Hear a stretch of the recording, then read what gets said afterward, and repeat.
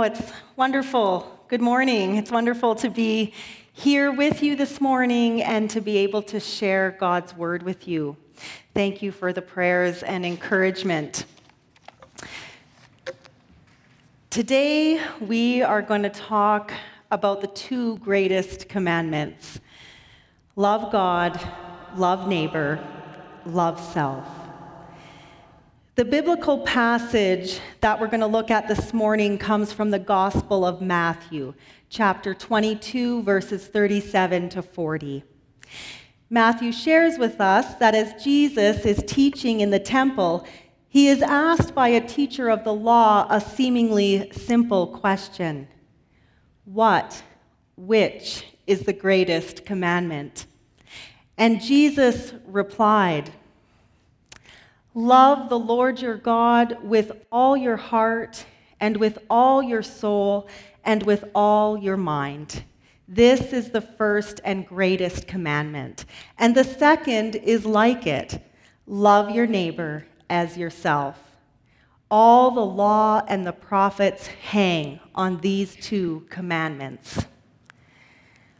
Although this is only 4 short verses, what we read here conveys for us eternal truths that are foundational to our faith and relationship with God, each other, and ourselves. We hear these words throughout Scripture, both in the Old and New Testament. Jesus emphasizes these truths by saying there are no commandments greater than these. We fulfill all the commandments, everything that God calls us to do and be in these 2 commands. As you can imagine, this was a bold claim Jesus was making. At this particular time in the history of God's people, they had hundreds of written and oral laws that they would strive to keep in order to be close to and right with God. And yet, without hesitation, Jesus responds to this question with these 2 commandments. First and foremost, love God. Secondly, love your neighbor as yourself. Causing the people who were listening to stop, pause, and not ask any more questions. And since that day, many have continued to ask this question, and many have paused at Jesus' answer. At first glance, this seems simple, maybe too simple. Love God, love neighbor, love self. Yet, knowing these eternal truths with our mind and heart and living them out, well, the history of God's people, including our present time, seems to indicate that maybe these two commandments aren't simple at all and can in fact be very, very hard to practice as the foundation of our lives in mind, body, and soul.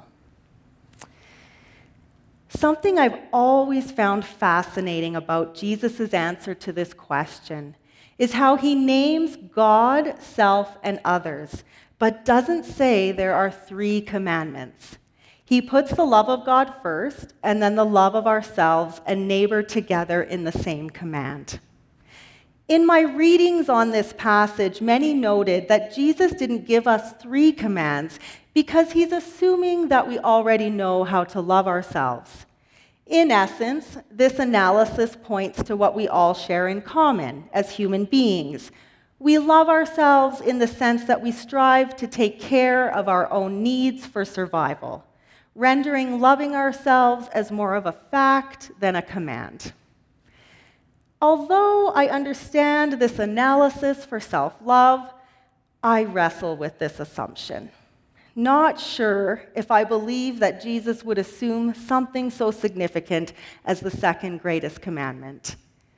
Rather, I believe Jesus is very intentional in thought, word, and deed, and contemplating my own life as well as those I've pastored, as we look around at the world we live in right now, I find myself asking, can we assume that we know how to love ourselves?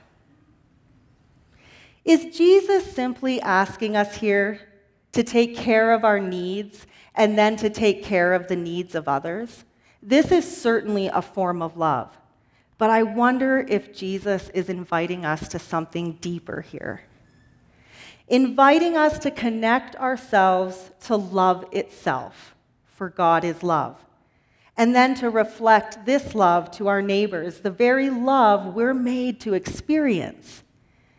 Yet, like many of my readings on this passage, often when we go to these verses and try and understand these commandments, we tend to bypass and gloss over Jesus' charge to love ourselves, perhaps making our own assumptions about self-love and its application in our lives and walk of faith. As one writer noted, it's not easy to love oneself. We measure ourselves against others. We view our lives in comparison of what they have and what we don't. We allow our minds to fill not with God and God's love, but with jealousy, worry, and hurts. When we stop and reflect on how we love ourselves and how we interact with the human family, our patterns become obvious, maybe a bit too painfully obvious.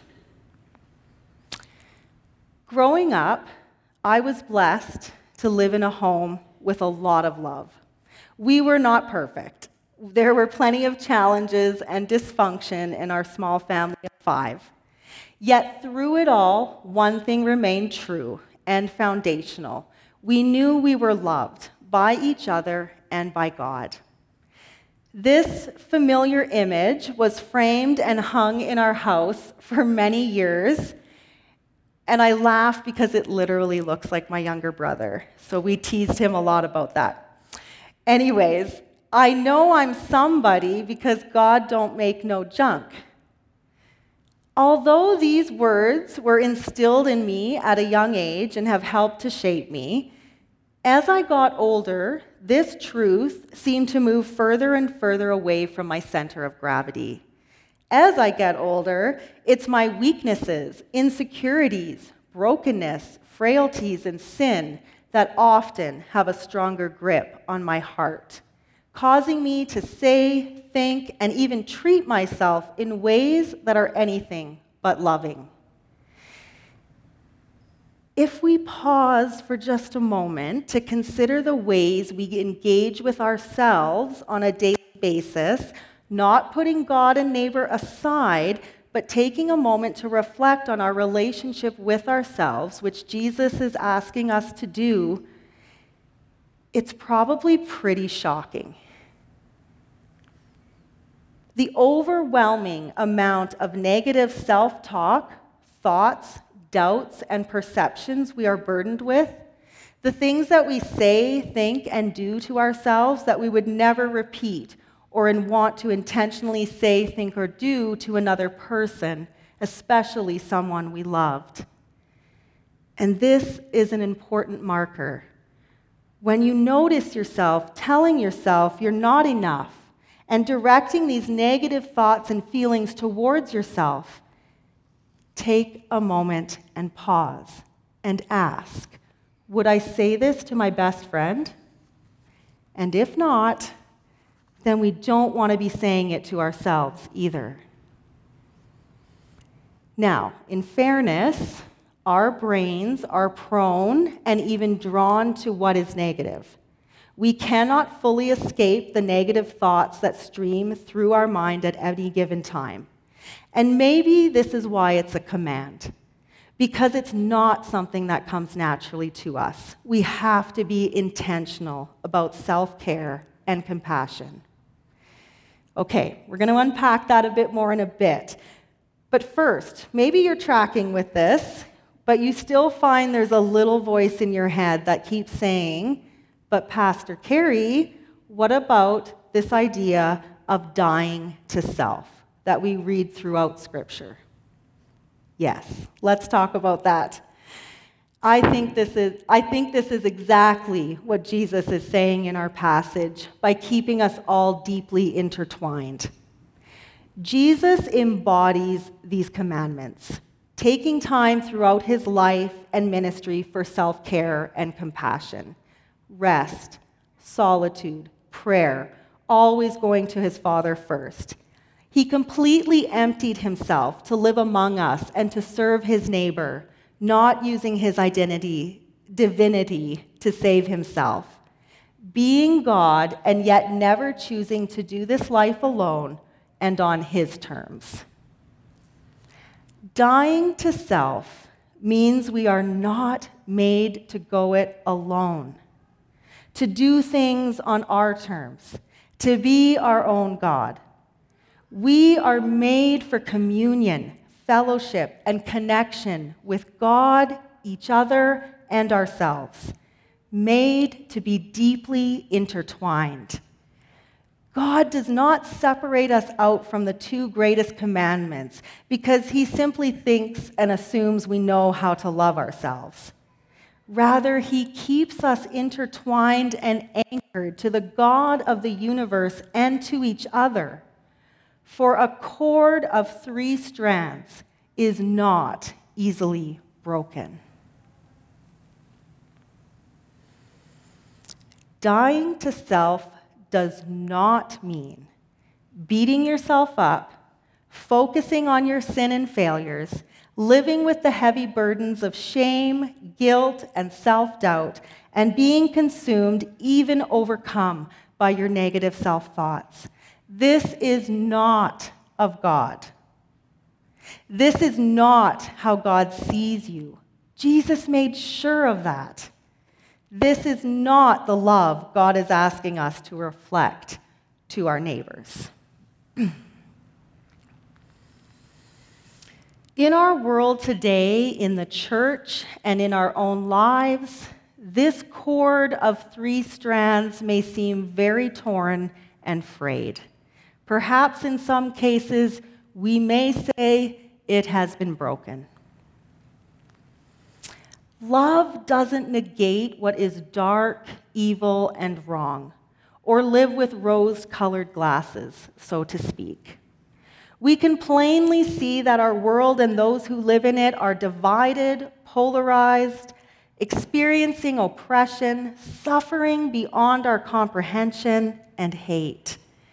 We see this on a global scale and recognize it playing out in our own lives, body, mind, and soul. Humanity desperately needs to hear and experience the good news. But even as the church, we let this negative self-talk color and shape our relationships, not only with ourselves, but with God and others. The messages that we are unworthy and undeserving, we sing it, we pray it, and we share it, solidifying this idea that in our humanity, we are beings that need to be fixed before we can be loved. That's not good news for anyone. Now, we don't negate what is ugly and dark within the world or within ourselves. But that is not the whole story. That's not God's story. Not for me, not for you, not for humanity. The whole story has been and always will be love, solidified on the cross, where God in Jesus says, "You are worthy and are forever intertwined and held by love itself." And that will never change. That's good news. God loves you right now, exactly as even if you're finding it hard to love yourself. I'd like to invite us to pause again for a moment and consider a world and a church where we saw and treated each other as image bearers of love. Rather than let our sin and dirt, grime and messiness that often for us defines our lives, who we are, and how we interact with others, what if we saw ourselves and each other with God's eyes? Each human being on planet Earth has been and always will be created in the image of love. and this connects us in what Henry Nouwen calls our human sameness. I absolutely love this Instagram post. All of you put your name there, and all of your neighbors, and our whole world, all created in the image of love. This is the lens of love that Jesus is commanding in the second greatest commandment. The same love we are commanded to give to God first and then to others has already been given to you. This is not something God bypassed or glossed over. No, God don't make no junk. And God, as He put you together in your mother's womb, you were given the most loving name, beloved. God doesn't see negative. God sees love and promises that nothing can separate you from this love. Henry Nouwen gives us a beautiful picture of what this looks like, writing, "I know now that the words spoken to Jesus when he was baptized, God's voice from heaven saying, 'This is my beloved Son, with whom I am well pleased.' These are words spoken also to me and to all who are brothers and sisters of Jesus. My tendencies towards self-rejection and self-deprecation make it hard to hear these words truly and let them descend into the center of my heart. But once I have received these words fully, I am set free from my compulsion to prove myself to the world and can live in it without belonging to it. Once I have accepted the truth that I am God's beloved child, unconditionally loved, I can be sent into the world to speak and to act as Jesus did."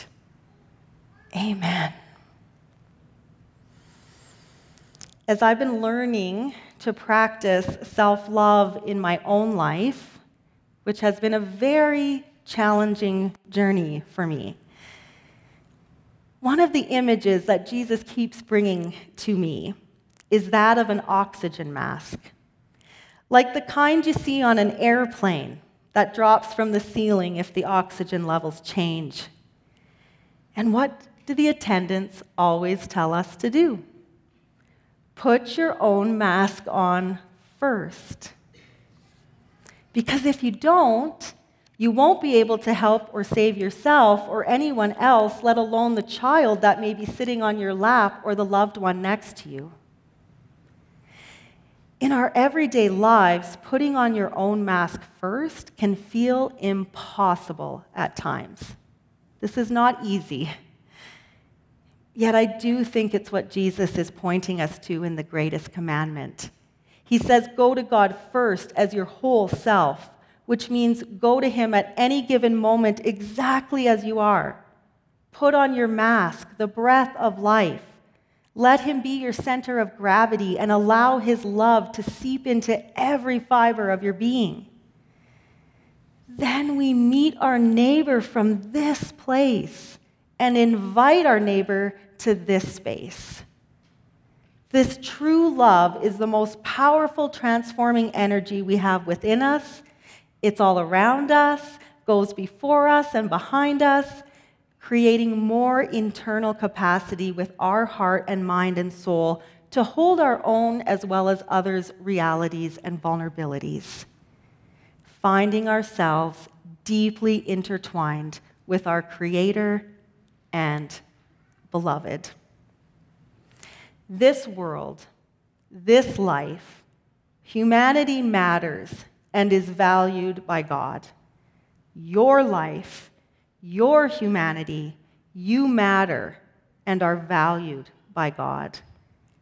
In choosing to make His entrance in such an ordinary way, God showed us that flesh and blood, dirt and sky, life and death were good enough for Him.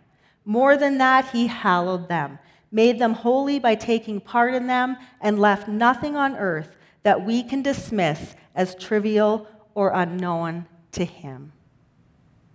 That includes you. Now, if you find yourself overcome with negative thoughts that are preventing you from living in a healthy way, please know there is help. Wonderful professional counselors who can help you with strategies to fight that bully in your brain. Please reach out and ask for help. Talk to me, talk to River Park Church. We will connect you with someone. And if you're looking for calm spaces of connection with God, each other, and ourselves, then of course I'm going to invite you to journey with us at Reclaim, where we provide practices and have conversations about the love we're talking about this morning. And you can find all those links on the River Park Church website. Truly, this has become the heart, God's call on my life and the heart of our work. I think about this stuff all the time because it's part of my own journey of fighting the bully in my brain.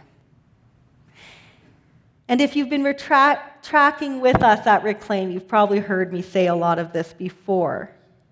Because my daily prayer is that our practices may be a blessing on your journey to seeing yourself as beloved and experiencing your belovedness, so that we can cultivate the courage to share this with our neighbors and our world who is waiting to know and experience their belovedness. May we go now with this lens of love, loving God, loving neighbor, as we love ourselves. Let's pray. O Lord our God, you called us from the sleep of nothingness merely because in your tremendous love you wanted to make good and beautiful things, good and beautiful beings. You have called each of us by name in our mother's womb. You have given us breath and light and movement and walked with us every moment of our existence. We are amazed, Lord God of the universe, that you attend to us and more cherish us. Create in us the faithfulness that moves you, and we will trust you and yearn for you for all of our days. Amen.